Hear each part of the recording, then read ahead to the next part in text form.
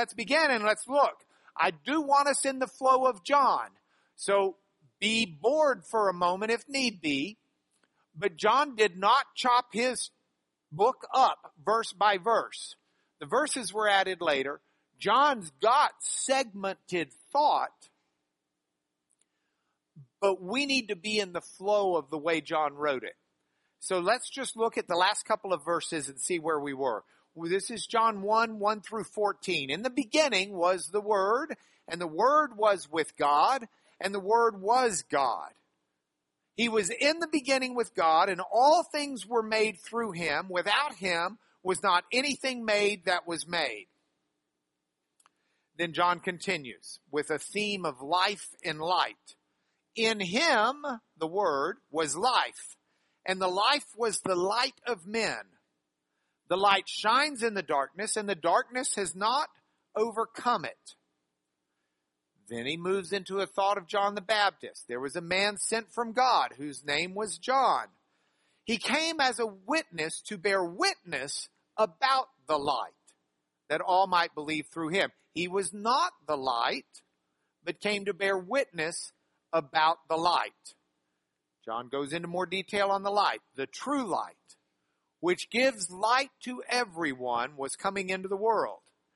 He was in the world, and the world was made through him, yet the world did not know him. He came to his own, and his own people did not receive him. But to all who did receive him, who believed in his name, he gave the right to become children of God, who were born not of blood, nor of the will of the flesh, nor of the will of man, but of God. This moves us to where we ended last week with verse 14, where John says, and the Word became flesh and dwelt among us. And we have seen his glory, glory as of the only Son from the Father, full of grace and truth. Now last week we started with this verse 14. We picked up the reading this week with another aspect. So last week when we looked at it, we looked at how John says the Word became flesh and dwelt among us. And I talked to you last week about that word dwelt, because our readings that went with it were readings about the tabernacle, the instructions for how to build the tabernacle, the specificity that went with those instructions, the work of God's Spirit in imbuing the craftsman with the necessary skill set to do the work. And we talked about that because the word dwelt that's used there is the word from the Greek skenoo, except that's Lubbock pronunciation, and someone's going to correct me like geezer. So I better say it, instead of skenoo, say skenao, with the omicron as opposed to the omega. We have too many scholars. I have to be careful. Anyway, that word means to pitch your tent. It's in third person singular form. But he pitched his tent, which is what the tabernacle was. So John is invoking this image of the tabernacle. The tabernacle, you'll recall, as the Exodus is taking place, Moses is instructed to build a tabernacle as the place where the Lord would descend and meet with Moses and be in the presence of the people. It was the tabernacle where the sacrifices would be offered, or within the courtyard enclosure of it at least. And so this is what John's drawing on when John says the Word, God, became flesh and dwelt among us. He pitched his tent. He tabernacled among us. And then we've got this part that we did not touch last week, but was in Monday's reading of this week we've just finished. And we have seen his glory. Now I paused and dedicated a day of our reading to that because we can't follow what John's talking about if we don't go back and refresh the Old Testament story. John is basically echoing some Old Testament passage here to say the word tabernacled, and we have seen his glory. Look at the Moses story again. Let's look at it with Exodus chapter 33. In Exodus chapter 33, we have a very clear passage that John is referencing. If we can go to the Elmo, please. Exodus 33. So, to put us in the flow of things, this is the command to leave Sinai.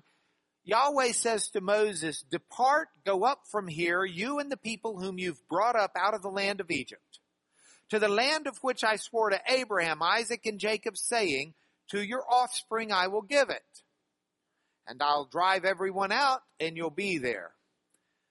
But I will not go up among you, lest I consume you on the way. For you are a stiff-necked people." When the people heard this disastrous word, they mourned. No one put on his ornaments. The Lord had said to Moses, "Say to the people, you're a stiff-necked people. If for a single moment I should go up among you, I would consume you." So Israel stripped themselves of their ornaments from Mount Horeb onwards. They quit thinking of themselves as something spectacular. They were in all of their finery. Now, Moses used to take the tent. Now we're in the flow, we're in the context. We've got it set up. Now find the echoes of John here. John says, the Word pitched his tent and dwelt among us, or pitched his tent among us, and we beheld his glory. Find the echo. Moses used to take the tent and pitch it outside the camp, far off from the camp. He called it the tent of meeting. Everyone who sought the Lord would go out to the tent of meeting, which was outside the camp. Whenever Moses went out to the tent, all the people would rise up and each would stand at his tent door. They'd watch Moses until Moses had gone into the tent. Moses got to go into this tent. When Moses entered the tent, the pillar of cloud would descend and stand at the entrance of the tent, and Yahweh would speak with Moses. And when the people saw the pillar of the cloud standing at the entrance of the tent, all the people would rise up and worship, each at his tent door. The tent would be pitched, and when the cloud descended and the glory of the Lord came into the tent, it moved the people to worship. We're already getting an echo of what John expects us to do with Jesus. The Word who pitched his tent, and we beheld his glory, is something that should be moving people to worship. Thus the Lord used to speak to Moses face to face. Now that does not mean Moses seeing the face of God, but it's a reference to God speaking to him the way we would talk friend to friend. And the writer makes it clear, as a man speaks to his friend. When Moses turned again into the camp, his assistant Joshua, the son of Nun, a young man, would not depart from the tent. Now, Moses intercedes for the people here. He says to the Lord, "See, you say to me, bring up this people, but you have not let me know whom you'll send with me. So, if I've found favor in your sight, show me now your ways, that I may know you in order to find favor in your sight." I want you to hear all of these echoes, because John is clearly reflecting this passage. And if you don't see it yet, you will by the time we're through. So when John reflects this passage, he wants these echoes in your mind. He's writing to people whose Bible was what we call the Old Testament. Jewish scriptures were their scriptures. If I have found favor in your sight, please show me now your ways. John's saying, in Jesus we see the ways of God. Consider too, this nation is your people. And God said, my presence will go with you. I'll give you rest. And he said, and Moses says to God, if your presence will not go with me, don't bring us from here. How will people know I've got your sight? For how shall it be known I found favor? Now look at verse 17. The Lord said to Moses, this very thing you've spoken I will do because you found favor in my sight. Moses said, please show me your glory.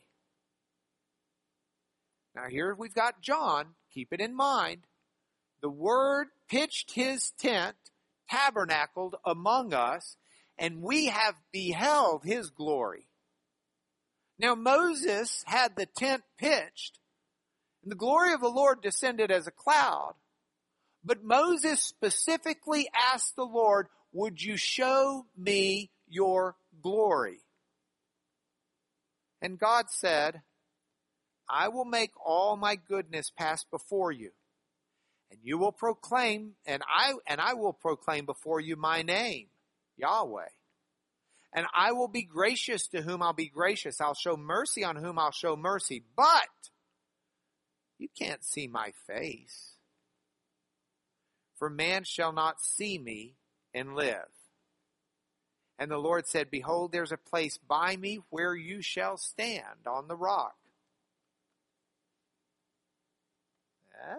Get it up there. And while my glory passes by, I'll put you in a cleft of the rock, and I'll cover you with my hand until I've passed by. Then I'll take away my hand. You'll see my back, but my face shall not be seen. And we continued that reading. So we read Exodus 33. And if I had continued into Exodus 34, after the glory of the Lord, and I didn't, because it's saved for another day, but after the glory of the Lord, Moses doesn't behold God in all of his glory, but still after God passes by, Moses just seeing the back of God's glory, his face shines so brightly. Moses' face shines so brightly that they have to cover him with a veil because the Israelites can't bear to look upon his face. Now, this is what John is saying happened with Jesus. The Word tabernacled, and we have seen his glory. When Jesus was made flesh, John was explaining that this was God's showing his glory and dwelling among men. And it's his echo. Now, I switched us from there to Exodus chapter 40. In Exodus chapter 40, we have again Moses erecting the tabernacle. And he does it in all of the ways he can do it. And Exodus 40 ends after the tabernacle's been erected. It's the last chapter of Exodus. With verse 34. After they've erected the tent, the cloud covered the tent of meeting, and the glory of the Lord filled the tabernacle. And when the glory of the Lord filled the tabernacle, Moses was not able to enter the tent of meeting because of that. And throughout all their journeys, whenever the cloud was taken up, the people of Israel would set out. If the cloud was not taken up, they didn't set out. And that's how they did their journey. The glory of the Lord in the tabernacle was something that guided the daily lives of the Israelites. And that is another echo that John has for us in his gospel. When he says, the Word became flesh, or pitched his tent, dwelt among us, we have beheld his glory. Now, Psalm 67 we added to the reading. It's a marvelous psalm because it's a psalm that has a reflection of another blessing that's contained in Numbers. The blessing is echoed in this psalm or repeated in this psalm in the first verse. May God be gracious to us and bless us and make his face to shine upon us. Now, if you've been in our class for long, we've talked about the parallelism of Hebrew poetry. That what marked Hebrew poetry was not saying things in rhyme. It was not some iambic pentameter rhythm. but it was saying things in couplets, where the second couplet echoes the first couplet in a way that provides a greater depth of meaning. It might be by adding to it. It might be by simply putting another face on it. Sometimes it's even by saying the exact opposite. But that's what earmarks Hebrew poetry. And if we look at this couplet here in that light, may God be gracious to us and bless us, and make his face to shine upon us. Because those are two ways of expressing the same thing. God to be gracious to us, God to bless us, is for God to make his face shine upon us. And we put it here as an echo of John and a context for John, because for John, when Jesus, the Word, becomes flesh and we behold his glory, it is God's most gracious blessing upon us as his face shines upon us. The shine, of course, echoes earlier John where he speaks of Jesus being the light. Then we finish the reading with 1 Chronicles chapter 16. Now, 1 Chronicles chapter 16 is where the ark, David's got the ark, and he's placing it in the tent.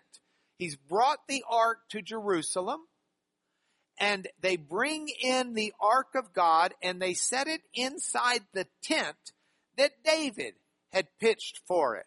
This is no longer the original tabernacle that had been built in the wilderness, but David pitches a tent for the ark. They offered burnt offerings and peace offerings before God. Now, if we go down to David sings a song of thanks. If we go down to verse 27, in this song that David sings, we read the following. Splendor and, the Lord made the heavens. Splendor and majesty are before him. Strength and joy are in his place. By the way, it's Hebrew poetry. You see the couplet. Splendor and majesty are before him.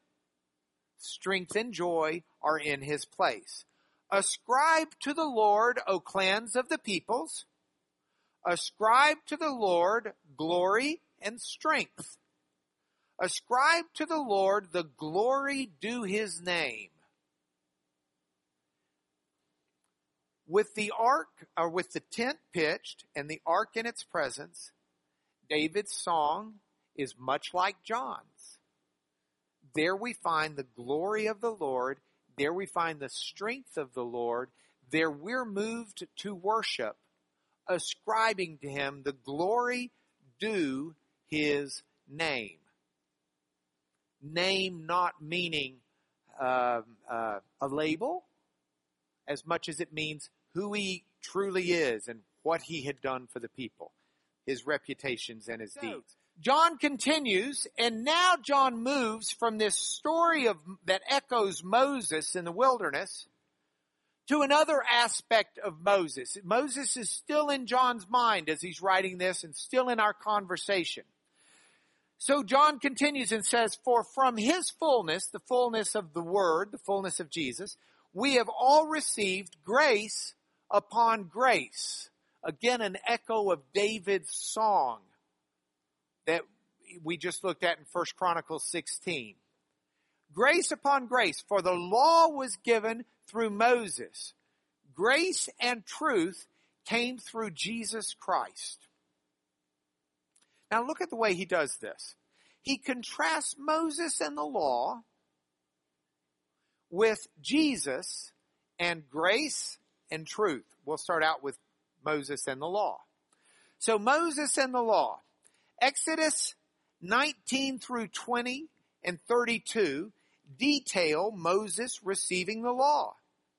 So we read that. Moses received it. He's on Mount Sinai. If you were at the seminar over the weekend and you heard Jim Hoffmeyer, famed Egyptologist last night, he told you where Mount Sinai is not. Didn't know where it was, but he knows where it's not. Gave us some candidates. So in Exodus 19 through 20 and in Exodus 32, we read about Moses receiving the law from God. But just as much as that's found in the Old Testament, in the Hebrew Scriptures, we also find an indication that something else is coming. We find what we put in Zechariah 12. In Zechariah 12, we have what's called a messianic passage. Messianic meaning speaks of a time where the Messiah, the anointed, would be coming. At least that's the way this passage is understood by the church, and the way it was understood in the Talmud, which the written Talmud wasn't written down until about 200 or so AD, but the Talmud reflects teaching, rabbinical teaching that existed centuries before that. So the church was not alone in assigning this passage to what God would be doing in the Messianic age, in the age of the anointed. Look what it says. The burden of the word of the Lord concerning Israel. Thus declares the Lord, who stretched out the heavens and founded the earth. By the way, the reason we started with John 1:1 and kept in the flow is because you need to hear, and I need to hear, the echoes of John, even the passages we've already covered, when we look through here. Because it's not just one echo. When John speaks of in the beginning was the Word, and nothing was made without the Word, and the world was formed through the Word, he's giving echo to an idea and language that we read here. The burden of the word of the Lord concerning Israel. Thus declares the Lord, who stretched out the heavens and founded the earth and formed the spirit of man within him. There we go. Behold, I'm about to make Jerusalem a cup of staggering to all the surrounding peoples. The siege of Jerusalem will also be against Judah. On that day I'll make Jerusalem a heavy stone for all the peoples. All who lift it will hurt themselves. All the nations of the earth will gather against it. On that day, I'll strike every horse with panic, its rider with madness. We keep going. And Jerusalem certainly had their fair share of problems like this. Now, let's keep going.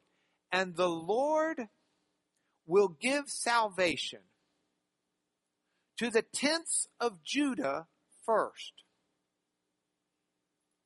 Just the echoing of these words. To the tents of Judah first, that the glory of the house of David and the glory of the inhabitants of Jerusalem may not surpass that of Judah. On that day, the Lord will protect the inhabitants of Judah, so that the feeblest among them on that day shall be like David, and the house of David shall be like God, like the angel of the Lord going before them. On that day, I'll seek to destroy all the nations that have come against Jerusalem. Now, here's the messianic passage. And I will pour out on the house of David and the inhabitants of Jerusalem a spirit of grace. Another word echoed in John. Grace upon grace. And pleas for mercy. So that when they look on me, this is God speaking, on whom they have pierced, they shall mourn for him as one mourns for an only child, and weep bitterly over him as one weeps over a firstborn. When John writes about Moses and the law, he contrasts it with Jesus and grace. It's a messianic idea that a spirit of grace will come when the people look upon God, on him whom they have pierced. The church saw this, early church saw this. The New Testament writes this in Revelation as well. also written by John, as a reference to Jesus, who was pierced for our transgressions, by whose stripes we are healed. So we looked at that, and then we went a little further, and we went ahead and grabbed some of Paul. Paul, rabbinically trained at the feet of Gamaliel, a Pharisee, was writing to the Ephesian church in Ephesians chapter 2, 1 through 10. And see what he says about Jesus and grace. There we go. You were dead. Not sick. Not ill.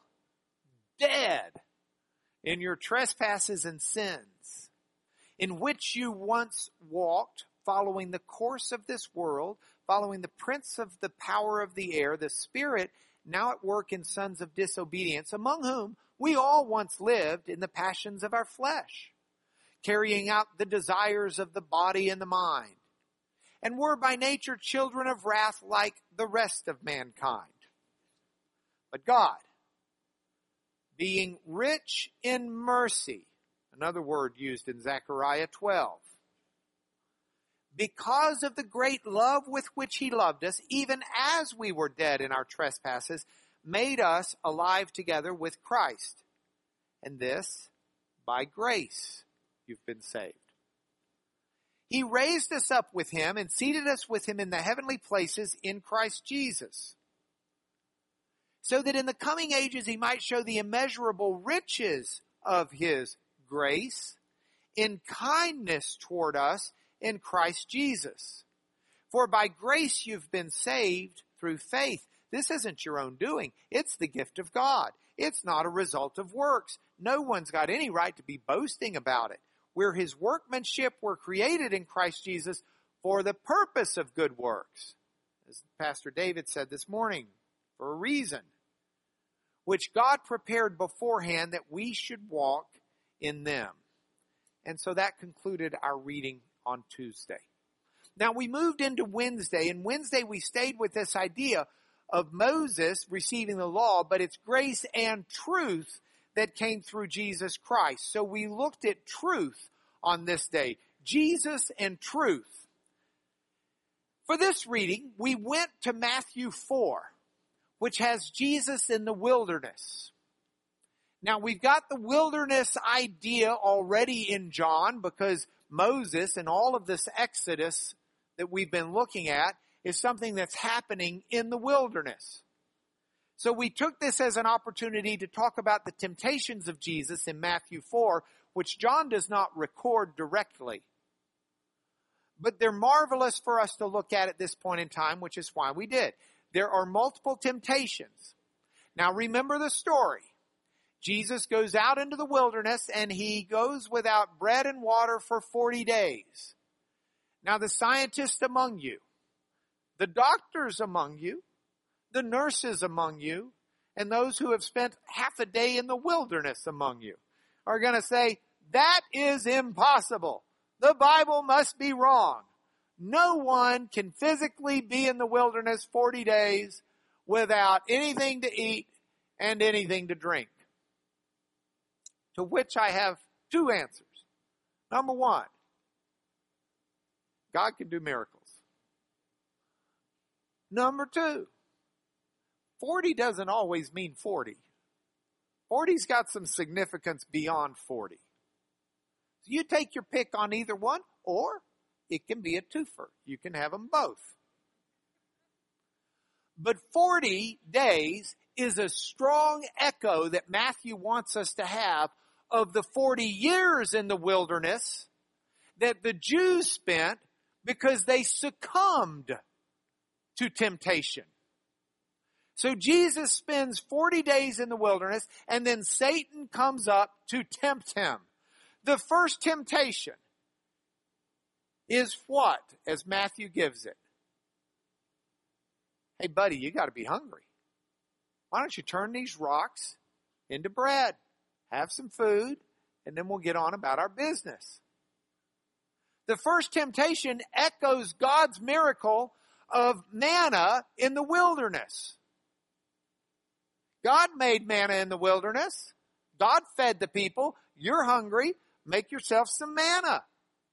Turn the rocks into bread. If you're the Son of God, that's an easy one. That's a gimme. Jesus replies with a wilderness lesson from Deuteronomy 8. Deuteronomy 8 verses 1 through 3 is where we turned. Jesus quotes Scripture to Satan. Here's what Deuteronomy 8, 1. If we go to the Elmo, please. Let's see if we can get it up there. Deuteronomy 8, 1 through 3.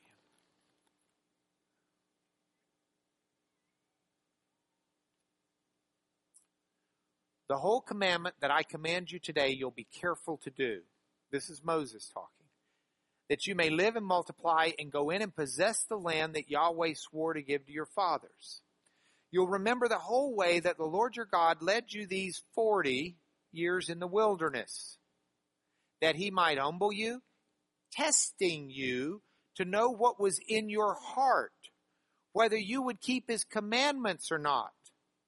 And he humbled you and let you hunger, and then he fed you with manna, which you did not know, which your fathers did not know, that he might make you know man does not live by bread alone, but man lives by every word that comes from the mouth of Yahweh. So Jesus says, yes, God made manna, God provided it, but the reason God did is so that you would know that you don't live by bread alone. You rely upon the God who gives the bread. And you live by the word of the Lord and what God provides. So if we go back to the PowerPoint. So, yes, tempt me to make bread, but I'm not interested in following your temptations. I'm not interested in sating my personal hunger. I'm going to follow the word of the Lord. It's a marvelous reply. So now Satan gets into the quote scripture game. Whoops. There we go. We've got temptation number 2. Satan gets into the quote scripture game. And he quotes Psalm 91 verses 11 and 12. So we read Psalm 91. And he tells Jesus in essence, hey, throw yourself down because the Psalm says that the angels will bear you up and God will protect his anointed. It's roughly akin to the people today who say, well, I may be sick, but I'm not going to the doctor. If God wants me healed, he can heal me himself. Jesus says that's not the way we do things. You're not a puppet that God's pulling strings on. You are a free-willing human being who makes your decisions. You can choose to walk in what God's got for you or choose not to. And so the reply of Jesus is again a Deuteronomy passage that says you don't tempt God. You don't test God. The goal behind this is not for me to go into the wilderness so I can prove God. Then Satan offers Jesus the world. And Jesus' reply is, no, you worship God and him alone. So we read through that. Then we continued with John, and we went at this point into John 1, 19 through 28. Now this is the John the Baptist passage that Pastor David spent time with today. In the John the Baptist passage, if you were in service, you got to hear this. But one of the things John was asked is, the priests and the Levites come out to question John. Now John is a priest, well, he's not a priest, but he's a Levite. His daddy was a priest. He's part of the Levitical priesthood. So they send out his relatives of sort to get the lowdown on it. And they say, who are you? He says, let me be clear, I'm not the Christ. They said, well, are you Elijah? Now that's not because he rode around in a fiery chariot. That's for a different reason. So we read some about John the Baptist and Elijah. In addition to the John passage, I took you to 1 Kings 21. That's Naboth's vineyard. That's where King Ahab really wants Naboth's vineyard, but Naboth won't sell it to him. So Ahab's whining about it to his wife, who wore the pants in the family. That's apparent. And she says, oh, just don't worry about it. I'll get it for you. She has Naboth killed. And the king gets the vineyard. And Elijah sends a word of rebuke and judgment upon the king. At which point the king actually repents. And Elijah says, I'll bring the judgment on your children, not on you. Then we had another story from Elijah out of 2 Kings 1 through 2:14, where King Ahaziah is trying to figure out if his sickness is going to kill him. So he wants Elijah to come tell him. Sends an army of 50 men. And they're going to bring Elijah. And Elijah just says, no, just go tell him. This is the answer. He's in trouble. And they said, no, you got to come with us. So the Lord comes down, just destroys the army. Or the battalion, we'll call it, of 50 men. So the king sends a second troop, same thing. Sends a third troop.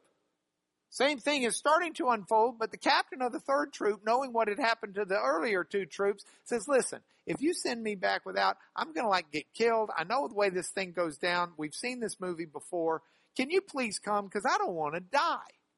And Elijah says yes, and Elijah goes and delivers the word of the Lord. Elijah dies. He's caught up in a chariot. And so the Jews have this idea that Elijah, who left in a chariot, could always come back. And Elijah became a symbol, a name associated with God sending someone in the spirit of Elijah.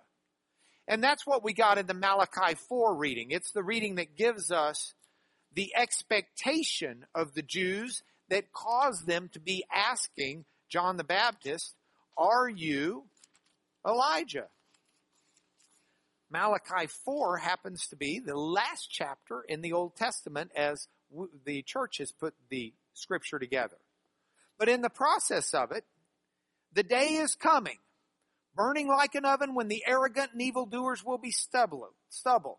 The day's coming, shall set them ablaze, says the Lord of hosts. It will leave them neither root nor branch. You'll fear my name. The Son of Righteousness will rise with healing in its wings. You'll go leaping like calves from the stall. You'll tread down the wicked. Verse 5.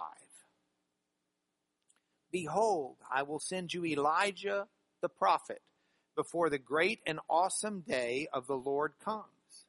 And he will turn the hearts of fathers to their children, the hearts of children to their fathers. He will teach people repentance to turn around, lest I come and strike the land with a decree of utter destruction. And thus ends Malachi. So Malachi says, with this great and awesome day of the Lord, Elijah will come first. And the people wanted to know, are you claiming to be Elijah? John says no. In fact, Jesus says John was wrong in another passage that we'll get to later. And Jesus says John the Baptist was an Elijah of sorts. But be that as it may, we end with Elijah pointing to Jesus. We've got 9 minutes to get this last day's reading out. We end with Elijah pointing to Jesus, saying, oh, this is actually Monday's reading. Okay, sorry. But I have to put it in here. It just fits too well. So Elijah ends by saying, behold the Lamb of God who takes away the sins of the world.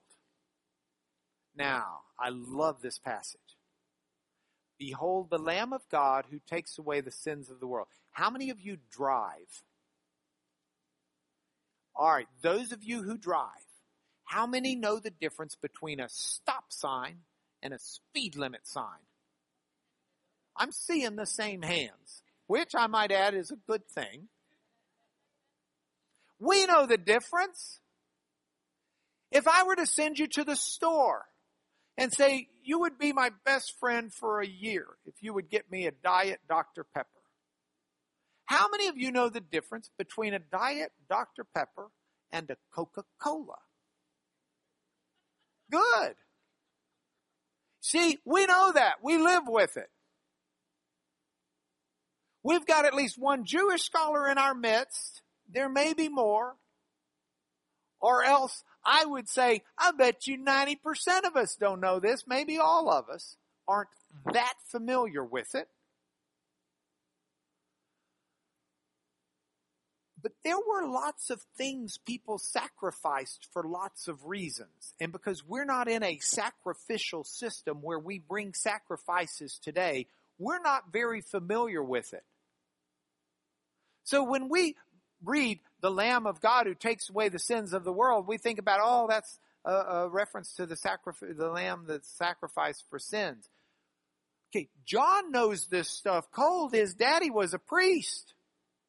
He lives in a sacrificial age where they take sacrifices for different things.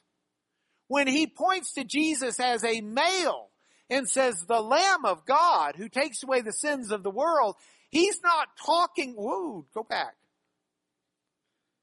Okay, that did not animate well. I'm sorry. Okay, we got to build this slide together. I messed up on the animation. I apologize.